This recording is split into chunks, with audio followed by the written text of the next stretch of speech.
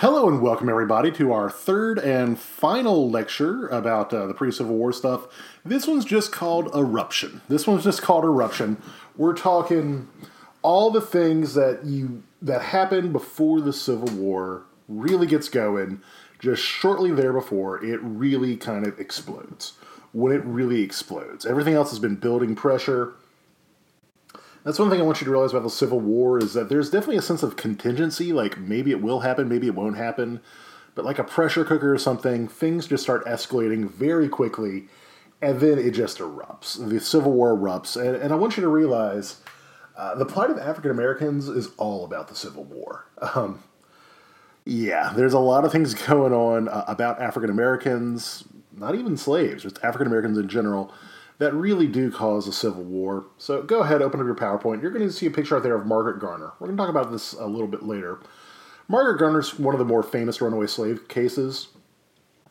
Basically, her husband and her 4 kids were trying to flee across the frozen Ohio River to get to Ohio, which was a free territory, which, as we said last lecture, it was free, but may not have been the best for African Americans. Anyway, she was trying to escape from her slave masters. Basically, some marshals were chasing them. Basically, her husband, shot and wounded one of the officers, which doesn't look good for her. And because she was about to be captured, and she didn't want her children to go back into slavery, she slit the throat of her daughter and was about to kill her sons before she got arrested. And basically, the idea being that she would be willing to, kill her daughter rather than let her daughter go back into slavery. Nobody just starts out like that. There's a lot of things that complicate, a lot of things that really expound upon each other to get to the point where that is seen as a case that is not, I don't want to say it's a bit unusual for the brutality of a mother killing their young daughter, but still, it's something that definitely comes about. Now, why does it happen? Well, part of it has to do with the lure of the West. If you go over one more slide, you'll see the lure of the West. A lot of Americans want to go west in this time. A lot of Americans want to go further west. I mean, because of Texas, because of the beating Mexico in the Mexican War, we have California. There's all sorts of new territory. Looks pretty good. A lot of very fertile land, good for agriculture. Places like Nebraska and Kansas. I know those don't sound very Western now, but they're considered Western back then. A lot of good land for agriculture, and even in the far west, California's got exceptionally good land. The Oregon Territory, the Washington Territory. And so, for instance, a lot of people try to go over there, black and white. All sorts of people want to go over there. And a lot of black people are in that number. A lot of black people are in the number. They want to go west. There's plenty of fertile land. The federal government is giving it for free, pretty much with homesteading. There is problems of exclusion, though. The primo example is Oregon. The Oregon Territory, later the state of Oregon, forbids black settlement, period. Pretty much it says black residents, if they come, they have to be whipped every 6 months until they left, like a public whipping and flogging to keep black people out of Oregon. Now, this is not slavery. Oregon is very much a free state. There are no slaves in Oregon. Black slaves do not exist in Oregon. They just don't want black people, period. They fear that black people are going to mess with the price of labor. It's almost like supposed to be a white utopia. And I bet you're wondering, oh my God, that's an old law. I'm glad the Civil War happened. This law was on the books in Oregon until the 1920s.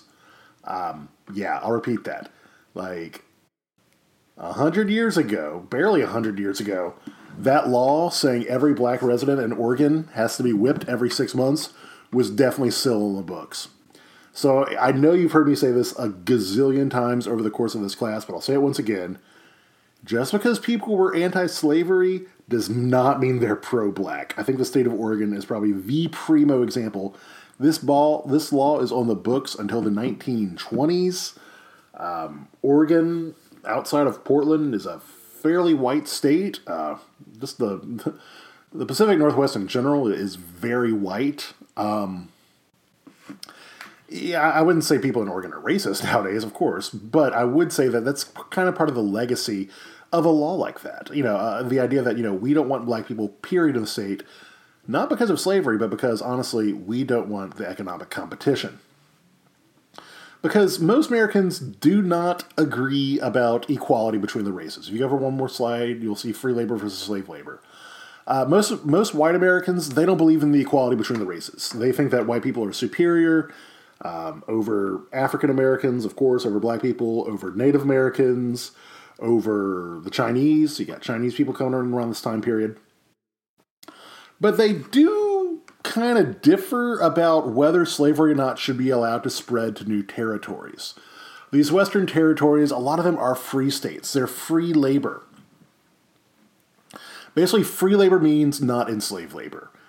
You still get paid under free labor, but like you're your own man. You're your own individual. You can work for your own wages. And free labor becomes very popular in most of these Western states. Pretty much all of these Western states. In fact, I'm gonna drop the caveat of the pretty much. All these far Western states, your California, I should say territories. They're not states yet, but all these far Western territories, your Californias, your Oregons, your Washingtons, your Idahos, your Montanas, your Dakota Territory, your Utahs, your Nevadas, your New Mexico and Arizona territories. They are not welcoming slavery. They don't want slaves, mainly because they don't want the economic competition. Free labor is great, but it cannot compete under any circumstances with slave labor. Slave labor just blows free labor out of the water from a cost position. I mean, that sounds horrible because slavery is horrible. I'm not denying slavery is horrible. It's the worst. But if you just go on a purely economic standpoint, you could see why the people who are in favor of slavery support it in this time period, because it's quote unquote, it's labor you don't have to pay for. If it's a free labor state, you're going to have to pay your workers. But if it's a slave state, you don't have to pay your workers. You bought them. You have your work effort forever. You have their working lives forever. And so the fear is in a lot of these deep Western territories that if a little bit of slavery was allowed to come in, it would destroy the territory. It would ruin it economically. White people could not compete against slave labor. And so that's really the reason why you have the Wilmot Proviso. One of the things you probably heard about, the Wilmot Proviso, this is one of those things, it's one of those escalating things, just another one of the dominoes that makes the Civil War happen. We're going to be talking about a lot of falling dominoes. This is one of the West is kind of the basest domino, but the Wilmot Proviso really is pretty much trying to, he's a congressman. Wilmot is a congressman from Pennsylvania. And basically, he wants the lands acquired from Mexico to be exclusively white.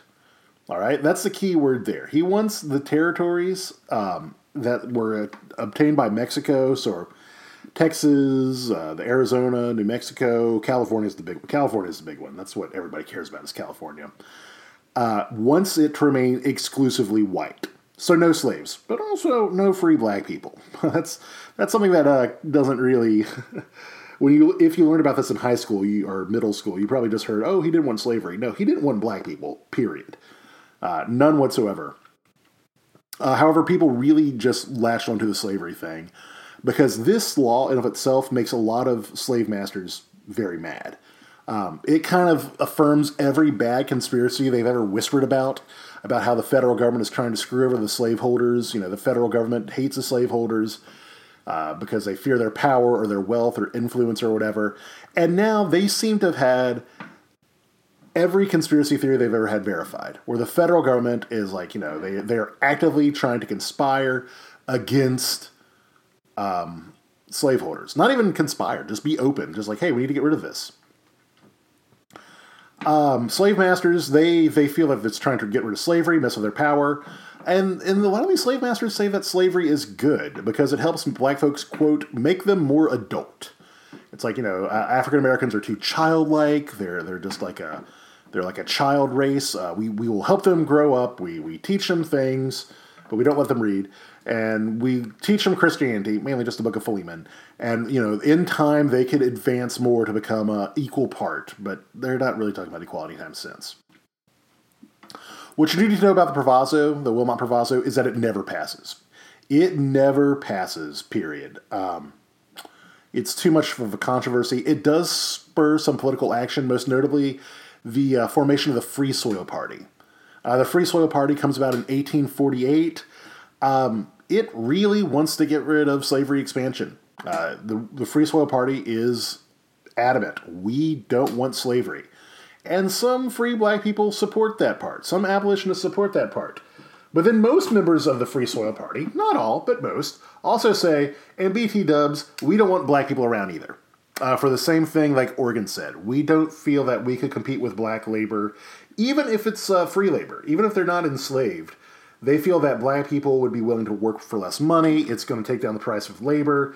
Think like we talked about last lecture about the Irish immigrants, causing a lot of the race riots in places like Philadelphia. That's the thing. So even though the Free Soil Party is the second major political party, actually it's a much bigger party than the Liberty Party. Members of it later become the Republican Party, the Free Soil Party, I should say. They're still not keen on black people. They're very much not in favor of black people. Now, the Will on Prevalso also kind of scares everybody because they're like, look, we want things to settle in time. We want things to go slowly. They expect the United States to keep growing at a kind of slow pace, going from states that already border it, we're going to go from Texas to New Mexico or from, Nebraska to maybe the Kansas territory, things like that. Settle it in time, a very slow expansion, not going to the far west yet.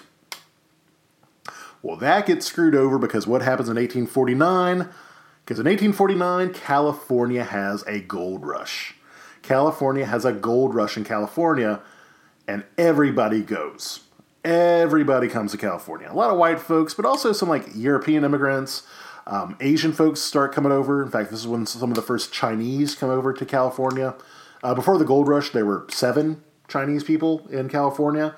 After just 4 years later, in 1852, you have several thousand Chinese people in California.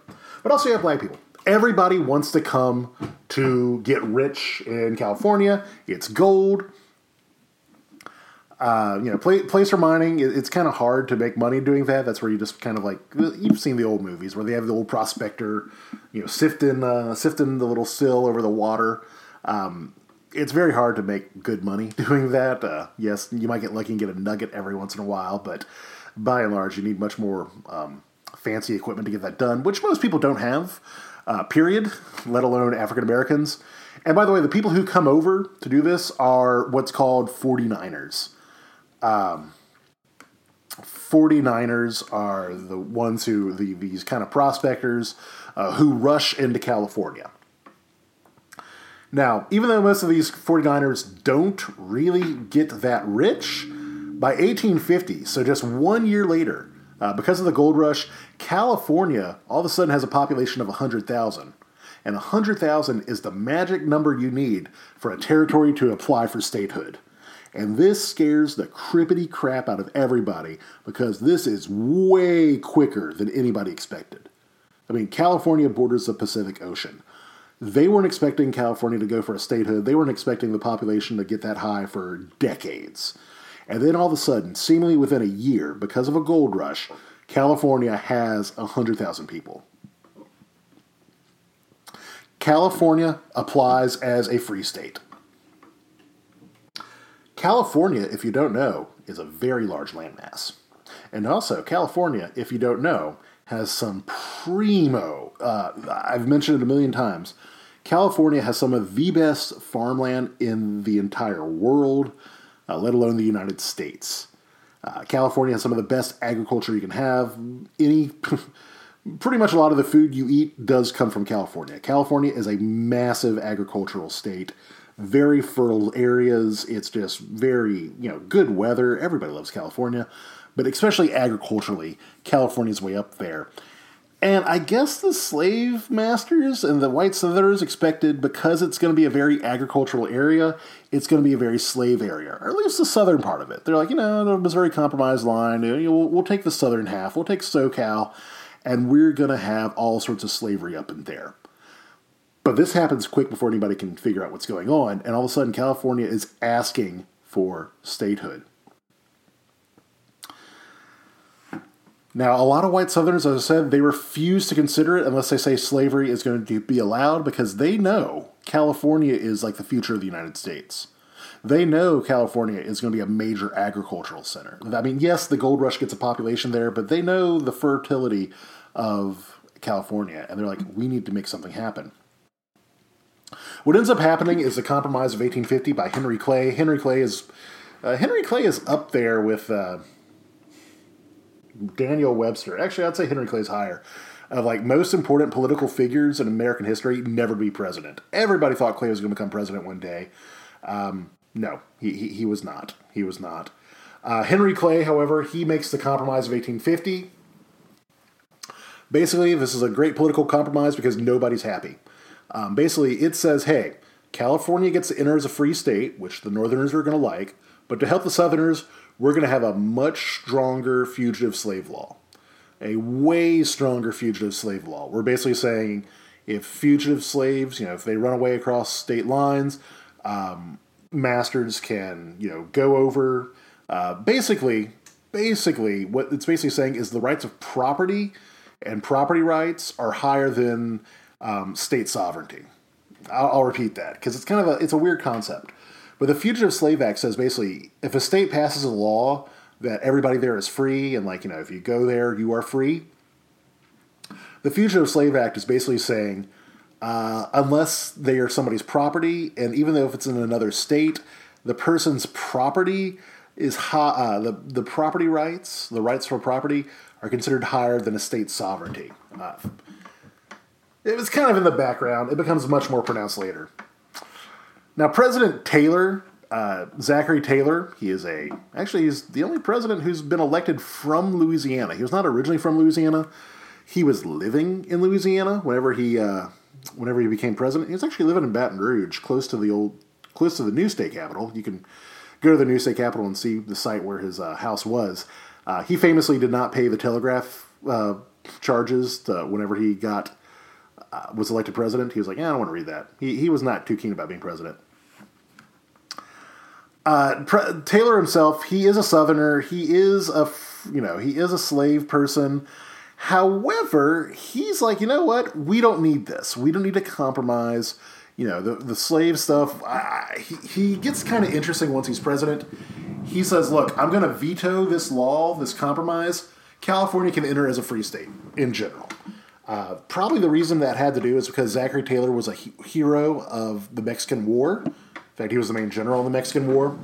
And so I guess maybe it was just a legacy thing for him because he's like, look, I want California to be like my state. It's going to be great. It's going to be wonderful. Taylor is threatening to veto it. He never actually vetoes it, though, because Zachary Taylor dies. Zachary Taylor dies. His vice president, Millard Fillmore, basically got the parts of it passed as separate bills. 2 separate bills, basically allowing California to come in as a free state and also strengthening this fugitive slave law. As like any good compromise, nobody is happy about it. Nobody is happy about it. That's any good compromise.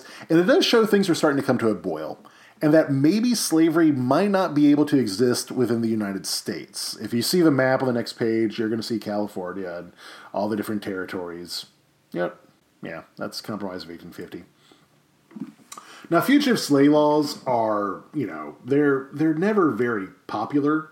The laws make all sorts of people mad. Nobody's really satisfied with those issues. There have been several. I mean, the earlier fugitive slave law was in 1793. It does permit the recovery of escaped slaves, but really, Northern resistance, it was never really pushed by the federal government. The federal government is not being very insistent about it. The federal government is just you shouldn't allow that to do that. Also, personal liberty laws, basically the rights of an individual to be free was considered higher than property right laws or state sovereignty. Basically, the state officials were not obliged to help in the recovery. So, if you went over to a free state, let's say you went from, I'm trying to think of when that borders each other. Let's say you made it from Virginia to Pennsylvania. That's a horrible example because Pennsylvania has slaves. Whatever. But let's pretend that Pennsylvania was free and it somehow bordered Virginia, which I don't think it really does. You know what? That's a horrible example. Let's go Kentucky and Ohio. I know they definitely border each other and one's free, one's slave. Basically, if you go over into Ohio, the Ohio officials aren't really obligated to like help find fugitive slaves. That changed under the Fugitive Slave Law of 1850. Pretty much the Fugitive Slave Law of 1850 says, hey, if there's a runaway slave from another state in your state, you have to help them. Even if it is a free territory or free state, doesn't matter, that the rights of the slaveholder are greater than anything else. And basically, to put it plainly, private property trumps states' rights. And that's a real question, because once you start saying private property trumps states' rights, you get into a really, really, really weird legal area where it can be very easy to abuse.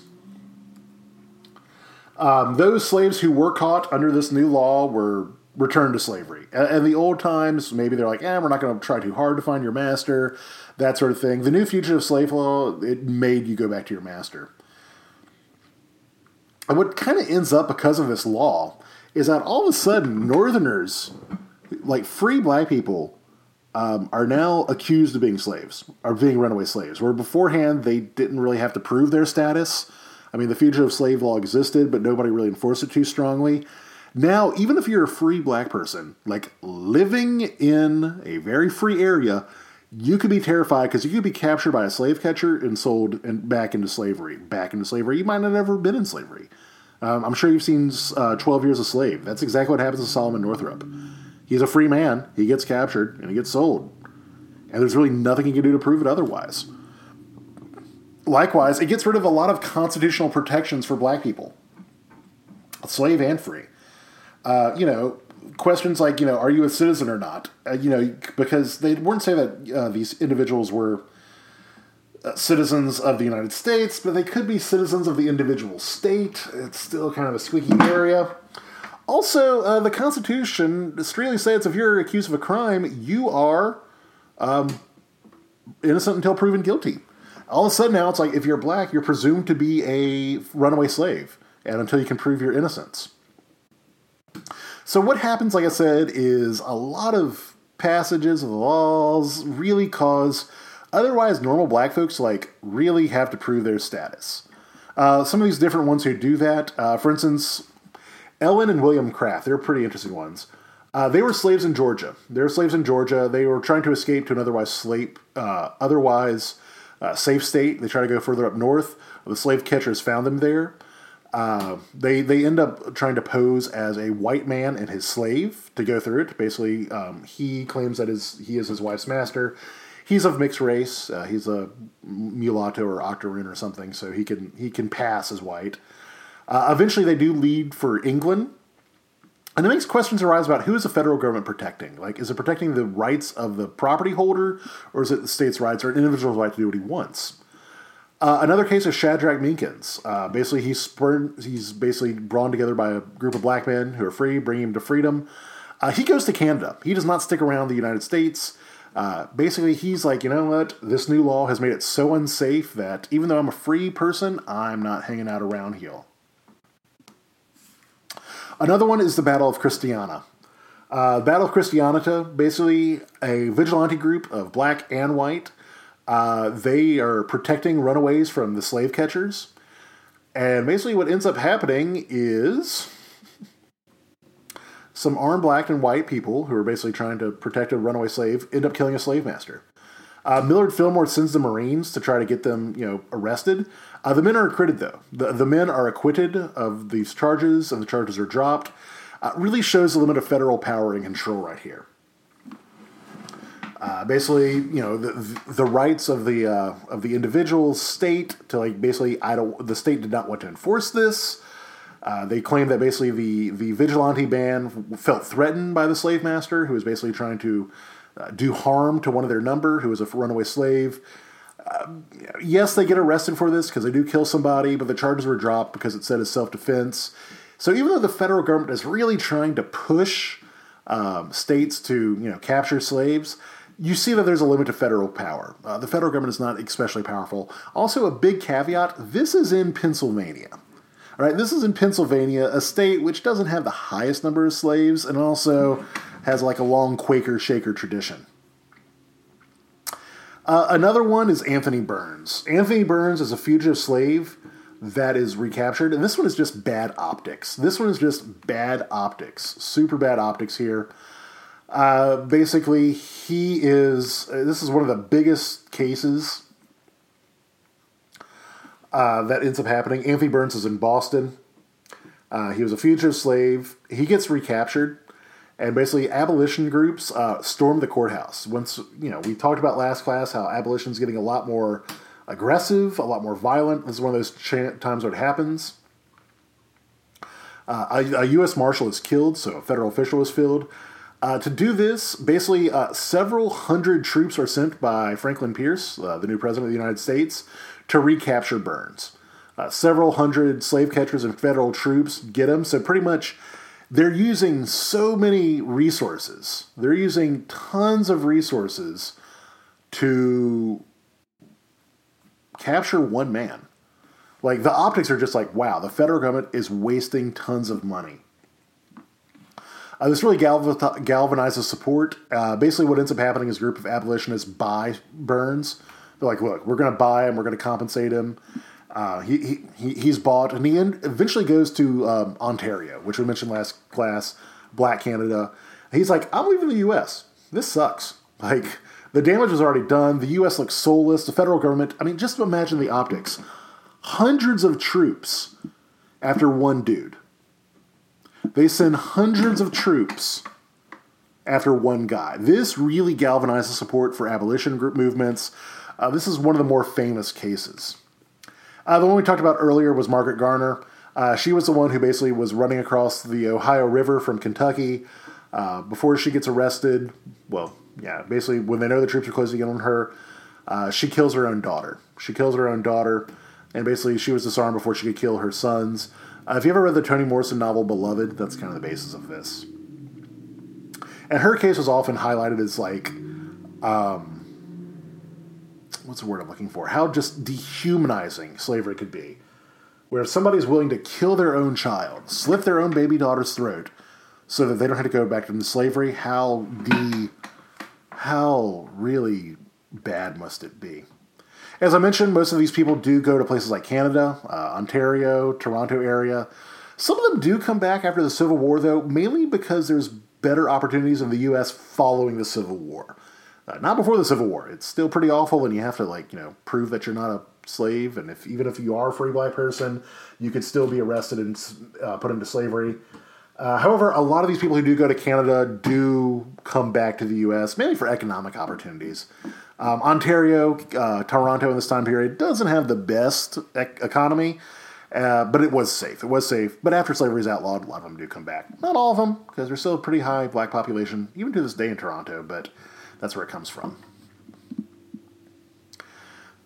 So what does end up happening is that black folks start realizing, hey, maybe we should figure out how to protest or stay strong in light of a federal government that's really more committed to slave owners' property rights than things like natural rights. Life, liberty, pursuit of happiness, that sort of crap. I'm not saying that life, liberty, and the pursuit of happiness are crap. I'm just saying that sort of stuff, shall we say. So basically, hey, the federal government, beforehand, they really wouldn't chase too hard when somebody went over into a free state. It was viewed as a waste of resources. Now the federal government is very, very interested in doing this. And also, I should mention, a lot of these people are not really crazy about immigrations.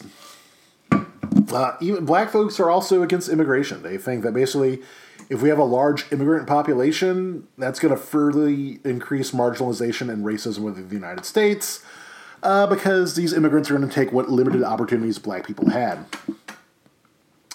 To help out with that, Frederick Douglass, who's a part of the Rochester Convention in 1853, calls for more unity amongst all black people. He wants vocational training. He's like, hey, if we get trained in better jobs, maybe we can have a stronger economic position.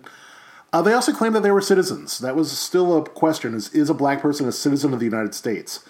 They could be citizens of individual states, but federal citizens, it was a different story altogether. Now, black folks are not the only people who are afraid of immigrants, because White folks, they call themselves Native Americans in this time period, but they're not Native Americans like we know them nowadays.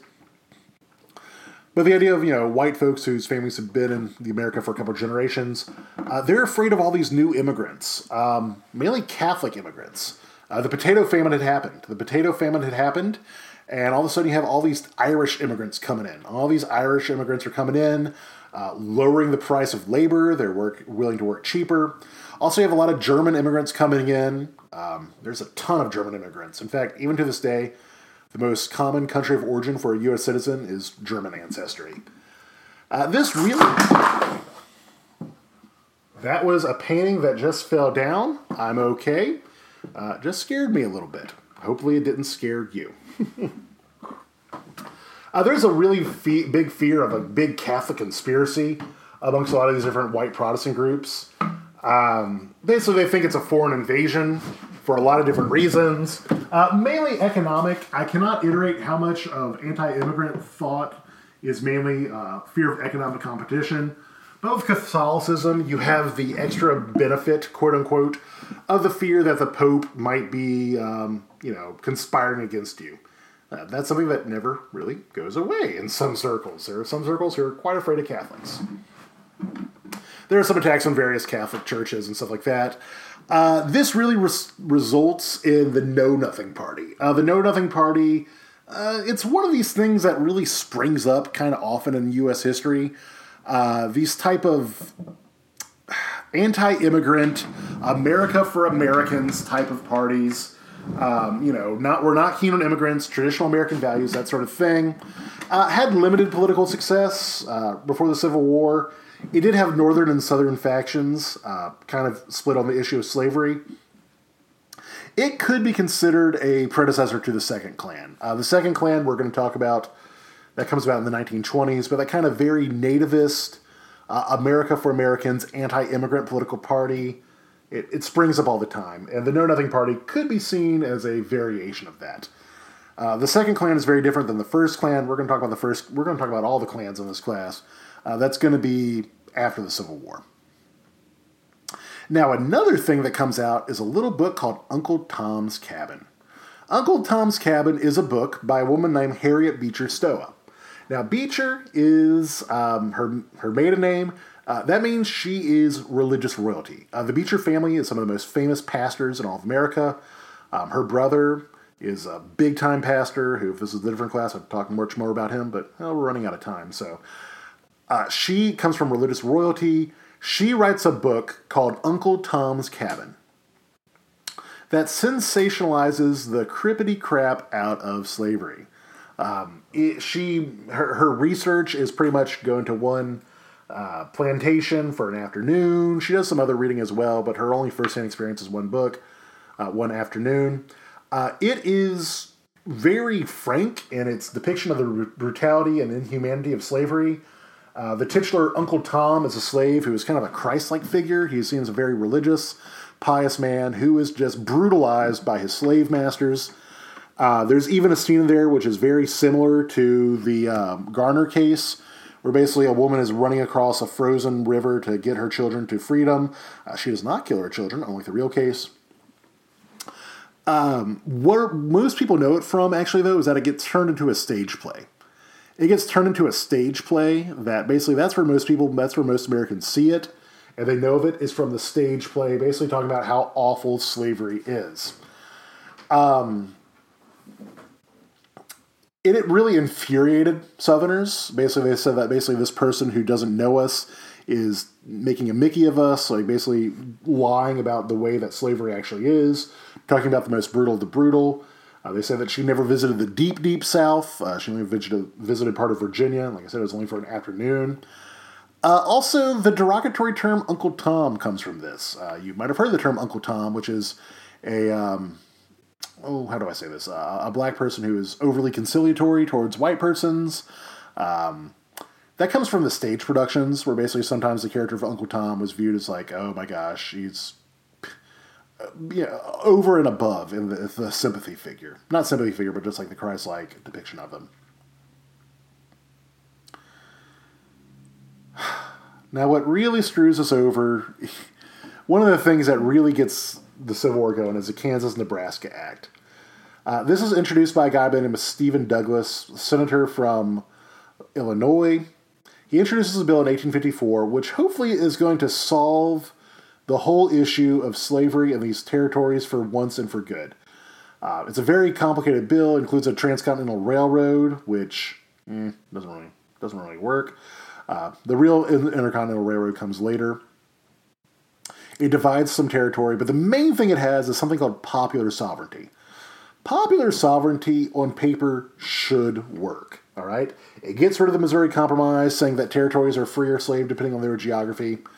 Popular sovereignty says basically that any area, if you go over one more, basically any area, any territory would be allowed to vote for themselves if they want slavery or not. Sounds democratic, sounds American. It sounds like it should really work. This does destroy the Whig Party, which does split over slavery, divides the North and South. Remnants of the Whig Party, along with remnants of the Liberty Party and some other remnants, the Free Soil Party, are going to later become the Republican Party, which has their first real election in 1856 for president. They actually win the presidency in 1860. We'll talk about that a little bit later. So the first chance they really get a chance to do this is in the Kansas territory. All right, because popular sovereignty should work. Kansas is a territory that is growing. It's a very good territory where it comes for agriculture and corn and all that good stuff. That should work. What ends up happening, though, is both the free and slave sides start sending in tons of people into Kansas to act as voters, and then they start having violence against the other side, and it gets really brutal really quick, hence the name Bleeding Kansas. In fact, Bleeding Kansas is where we have our first appearance of John Brown. John Brown, if you don't know who John Brown is, let me talk about John Brown for just a second. John Brown is the white Nat Turner. That's the best way to describe him. He's a religious guy, calls himself a pastor, basically says God told him that I need to go free the slaves. Except he's white. He is white, and he's a radical. Even for abolitionists, he's a super radical because he believes in racial equality. He does believe in racial equality. And he also says we should kill people to get it done. He says basically, I will kill anybody who supports slavery, even if they don't own slaves themselves. Remember, most people don't own slaves. And actually, a lot of supporters of slavery don't own slaves. They just wouldn't have the idea of being able to have slaves at one day in time.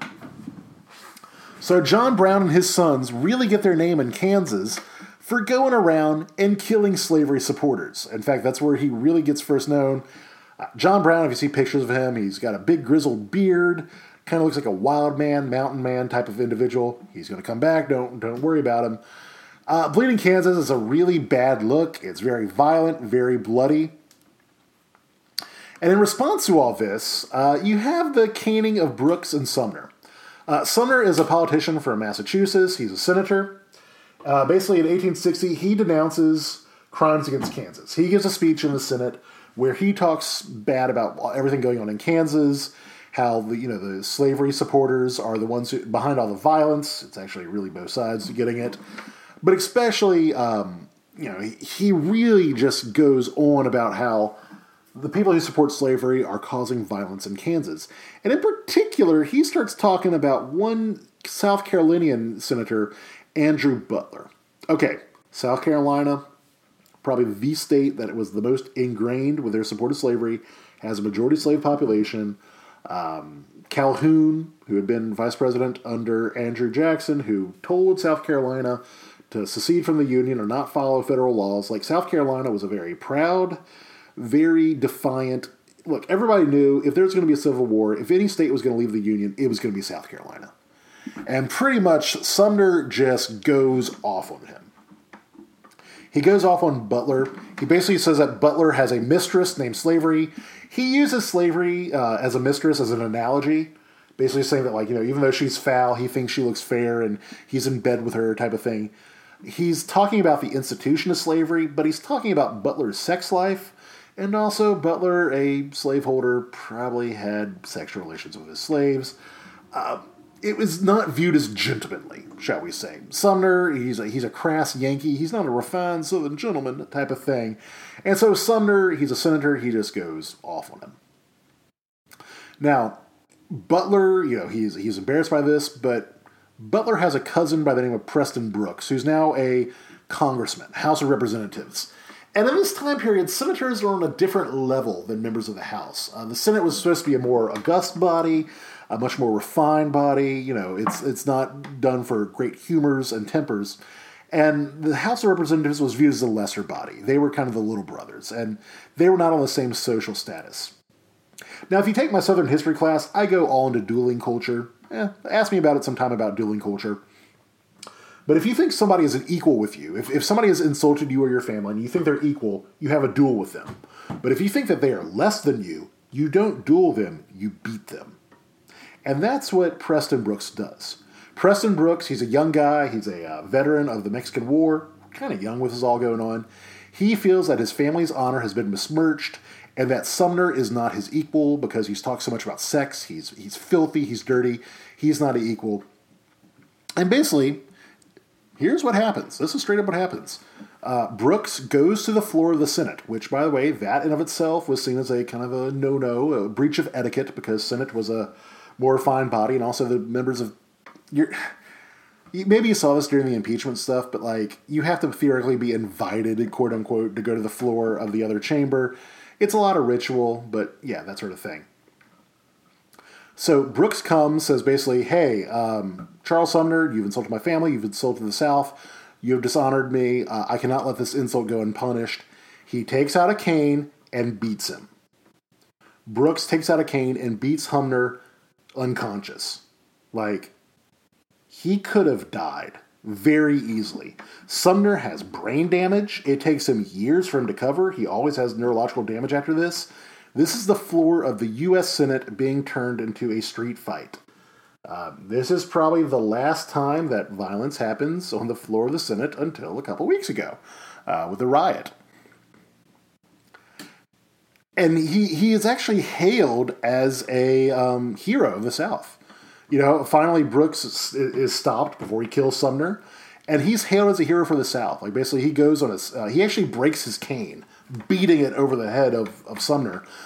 He goes on a speaking tour of the South. Everybody gives him replacement canes.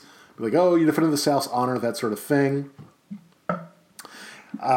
You do have an election also in 1856. The Republican Party, which has just formed, as a specifically anti-slave party, which has members of the Liberty Party, the Free Soil Party, remnants of the Northern Whigs, nominate somebody, but they get no Southern support because they are explicitly against slavery. That's going to change, don't worry. But then there's a case that goes to the Supreme Court. Another domino falls. The Dred Scott case. You see, Dred Scott is one of these slaves. Dred Scott is a slave. He's a very old slave in this time period. Well, not old for today's standards. He's in his late 50s, early 60s. He feels like he's about to die. And basically, he's like, look, I want to make sure that my kids are free. He wants to make sure his kids are free. And he's a slave of a doctor. He's a slave of a doctor for the U.S. Army who's worked in various places across the U.S., and he went into free territory with his doctor, master. They went into, I believe it was the Wisconsin. It was either Wisconsin or Minnesota, one of the two. I want to say it was the Wisconsin territory, which according to Somerset versus Stewart, which is an old British law, which formed the basis of American case law, he should have been freed. He should have been freed. You went into this free territory, a territory where they say no slavery is allowed. If you get on the soil of this place, there is no slavery. And basically, he went back over there, and like I said, Dred Scott's master had died by this point. Scott is fairly old himself. He's like, hey, am I a free person? I believe I'm free. This goes to the courts, okay? So it goes to the court. He wins some, he loses some. It gets all the way to the Supreme Court. It gets all the way to the Supreme Court, where the Chief Justice is a guy by the name of Roger Taney. Roger Taney is a slavery advocate. He actually owns slaves himself. And this case is very important because the Supreme Court is finally going to rule in about what's bigger, what's more important, individual rights or property rights. So there's two real questions here. There's two questions for the Supreme Court. Number one, can Dred Scott sue somebody in the Supreme Court? Can he sue in federal court? Does he have the status to sue somebody? That's the question for an enslaved person. Does a slave who may or may not be considered a citizen, basically, can a non-citizen sue in federal court? The second question is, does taking a slave to a place where bondage is not permitted, does that free the slave? All right, so 2 questions here. Can Dred Scott sue? And number 2, can he be considered free? The answer to both questions is no. The answer to both questions is no. Roger Taney, Chief Justice of the Supreme Court, says that black people are not citizens. He says black people are not citizens because they are inferior. He said black people, even if they're not slaves, are not citizens of the United States because they are so inferior to white people. He pretty much straight up says, look, I'm going to say a 2-word phrase that might trigger some people, but he's like, white supremacy is the law of the land. If you're implying that blacks are inferior to white people, you're also implying that white people are superior to black people, white supremacy. And then, even if Dred Scott did have the standing to sue in court, which Taney says he doesn't, property rights trump rights of everything else. So he explicitly says something that had been hinted before. Basically, he says that black people have no rights that white people are supposed to respect. He also says that the Missouri Compromise is unconstitutional. It doesn't matter where people are. They basically, property rights take precedent over everything else. This decision really doesn't help anybody. You can see one more picture of Dred Scott. Basically, him and his wife, they're viewed as like middle-class people. And the main issue is his daughters. Scott dies shortly thereafter the case. It's very divided after the case. Dred Scott doesn't live very long. It's mainly about his daughters. He wants to make sure that his kids are going to be free. This upsets everybody. Nobody's happy about this. Some white Southerners are delighted with Taney's decision. Others are not. They're like, this has some bad juju here. The idea that property rights trump everything else means that basically people who are rich will forever be rich. Nothing had ever happened to them. It seems to be implementing a elite in society. Black folks don't like it at all. Black folks, free and slaves, say basically, wow, the federal government is explicitly not cool with black people. The fact that the Supreme Court, which, by the way, Supreme Court is crazy hard to overturn. The Supreme Court is just saying, hey, black people don't have rights and black people aren't citizens because they're inferior. Frederick Douglass actually believes that this is going to help destroy slavery because it becomes very clear that something has to change and something major. Now, white Northerners and black Americans, it's a very interesting dynamic because even though they don't support slavery, most Northerners are mistrustful and have prejudices against black people. More black rights start getting taken away in the North. Black rights don't really get taken away in the South because they don't really have rights to be taken away. But as you can see, there's a lot of states that really start banning black people. Banning black people. Like Ohio, Illinois, Indiana, they say they're explicitly for white people. They start banning black people free or slave in the 1850s. Indiana does it. Iowa does that. Ohio had always been a state that didn't allow black people whatsoever. And foreigners even, which is kind of interesting. Foreigners even, like people who aren't from America, say that, weirdly enough, the areas without slavery tend to have more racism. Basically, they say there's more outright hatred and violence against black people in areas that don't have slavery, which is a weird and complex dynamic and something we'll be remarking about for the rest of the class. For instance, when we get into segregation and Jim Crow, even to this day, some of the most segregated areas of the entire country are northern cities. And even though they don't have segregation by law, they have de facto segregation by practice. Now, another domino that falls is the Lincoln-Douglas debates. This is to become senator of the state of Illinois, which is a free state. The two debate a bunch. I mean, it's probably something you've heard about. Lincoln is the new guy from the Republican Party. Frederick Douglass defends the Dred Scott decision. He's the guy behind popular sovereignty. He wants it. And he's like, look, slave owners can take slaves wherever they please.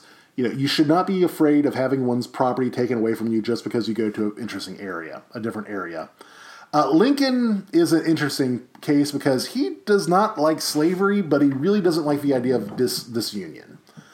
Douglas also theoretically does not like breaking the Union apart, but Lincoln's like, look, if we're going to start splitting, we're going to be screwed.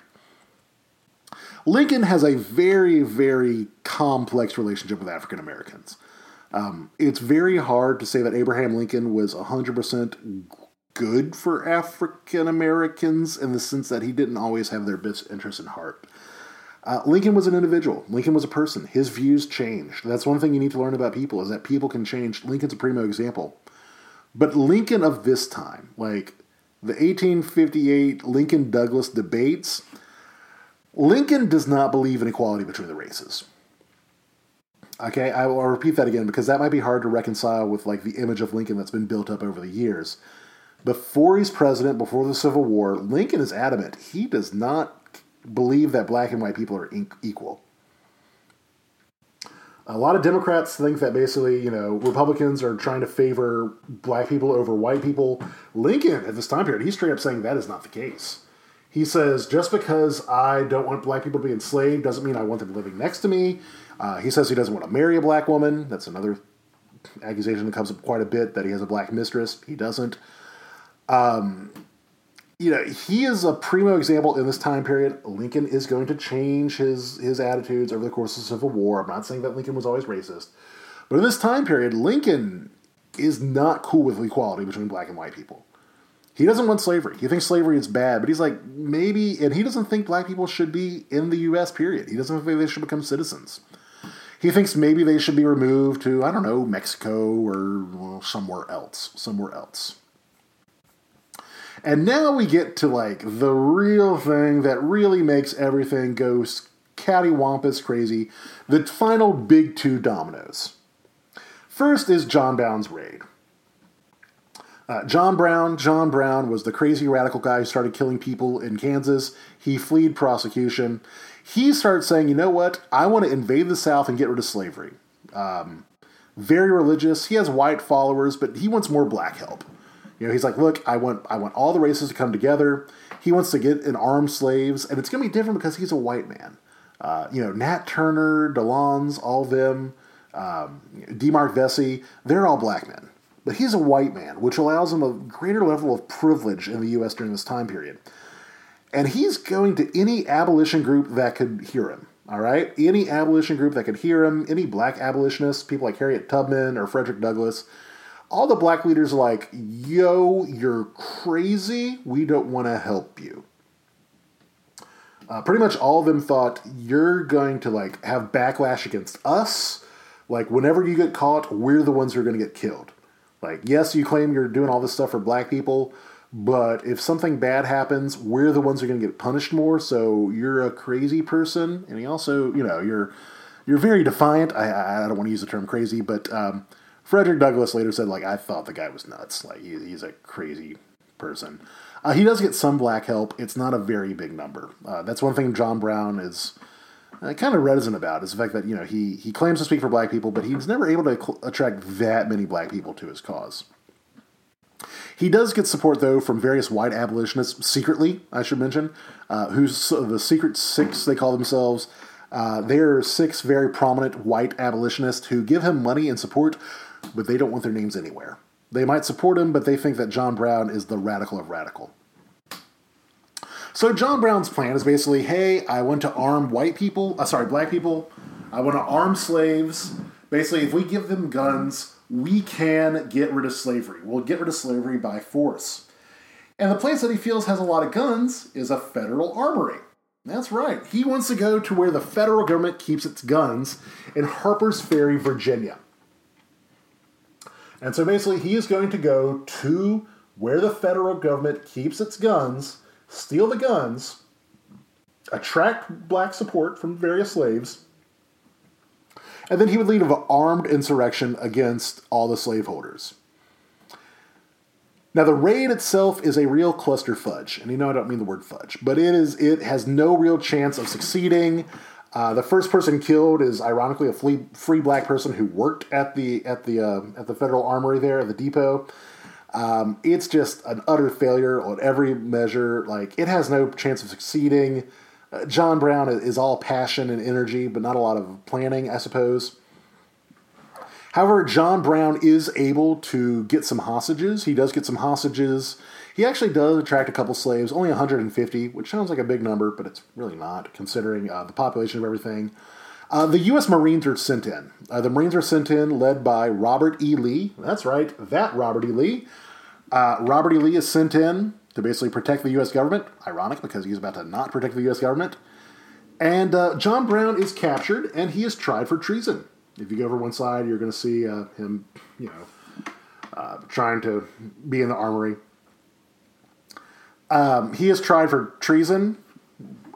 This is a fairly open and shut case. He is executed. He and some of his sons and some of his followers are executed.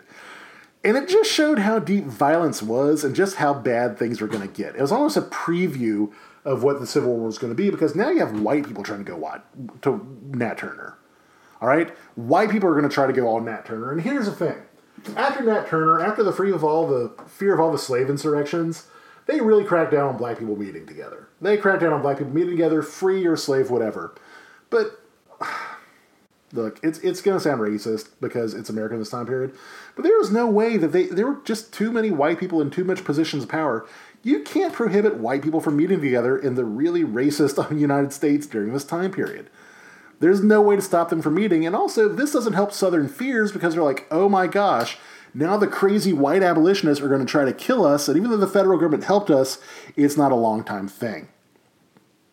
The reaction to all this, the opinion is split. John Brown was called crazy, but he weirdly seems pretty calm in the face of death. He pretty much says, like, look, I'm going to be the first bloodshed. There's going to be a lot more bloodshed before everybody's free, but I'm definitely the first. He becomes viewed as a martyr very quickly. Basically, the North and Northern abolitionists say that he is a martyr because he is killed for his religious beliefs of not wanting to have slavery. The South is aghast. The South is like, how the hell is that guy a martyr? And actually, the reaction of all this is one of the things that brings secession closer. Talk of seceding is increasing, which is ironically what Brown wanted. Brown wanted the North to split away from the South. Ironically, the South is going to be the one to split against the North. But the final domino that really causes all this to fall apart is the election of Abraham Lincoln in 1860. In 1860, you have four presidents running for president. You have four presidents running for president. You have four people running for president for four different parties. You don't need to know all of them. John Bell, Stephen Douglas, Doug Bridge. The main one you want to know is Abraham Lincoln. Abraham Lincoln, it's looking like it's going to be a very, very split election. It's going to be a very messed up election. It's one of those years where everybody's really mad at too many people, and you have four major candidates running. They knew there's going to be a split vote, and they knew it's not going to be very nice. Lincoln was seen as openly hostile to the South. We're going to talk about that more when we get to the Civil War. But Lincoln in the South is viewed as somebody openly against slavery, somebody who's openly against the South being, unique or having the ability to do what it wants. And he does not appear on the ballot in most of the South. In fact, most of the South, Lincoln's name does not appear on the ballot. And Lincoln wins. If you look at the Electoral College map, Lincoln wins. Lincoln gets those kind of free states. He gets the states in the North. If you look at the election map, the Southern Democrats get John Breckinridge. The Northern Democrats, led by Stephen Douglas, they only get one state, Missouri. He doesn't even get his home state. John Bell from the Constitution Union Party, that's just another Union Party, gets some of the border states. But Lincoln gets pretty much all the votes in the North. Pretty much all the Northern votes go to Lincoln. And this is seen as the last straw. All right? Southerners believe that Lincoln is going to cause war with the South and use violence to get rid of slavery. They think Lincoln is going to do what John Brown did on a much larger number, use violence to get rid of slavery, and they vow to leave first before Lincoln sends violence against them. So there's already talk of secession. It's going to happen. They know it's going to happen. It's probably going to happen with South Carolina. Black people responding to this, black people are not that enthusiastic. Nobody's crazy about Lincoln. He's viewed as too much of a politician. They thought he was going to be more willing to compromise than anything else. However, some abolitionists also fear Lincoln is too tolerant of various slaveholder interests. Lincoln's also stating that African Americans are inferior. However, once there's talk of secession, they think, secession's okay because it's going to get slavery out of the country.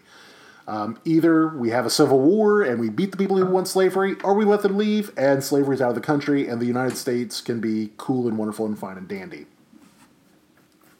So in late 1860, before Lincoln's even inaugurated, surprising absolutely nobody, South Carolina secedes from the Union.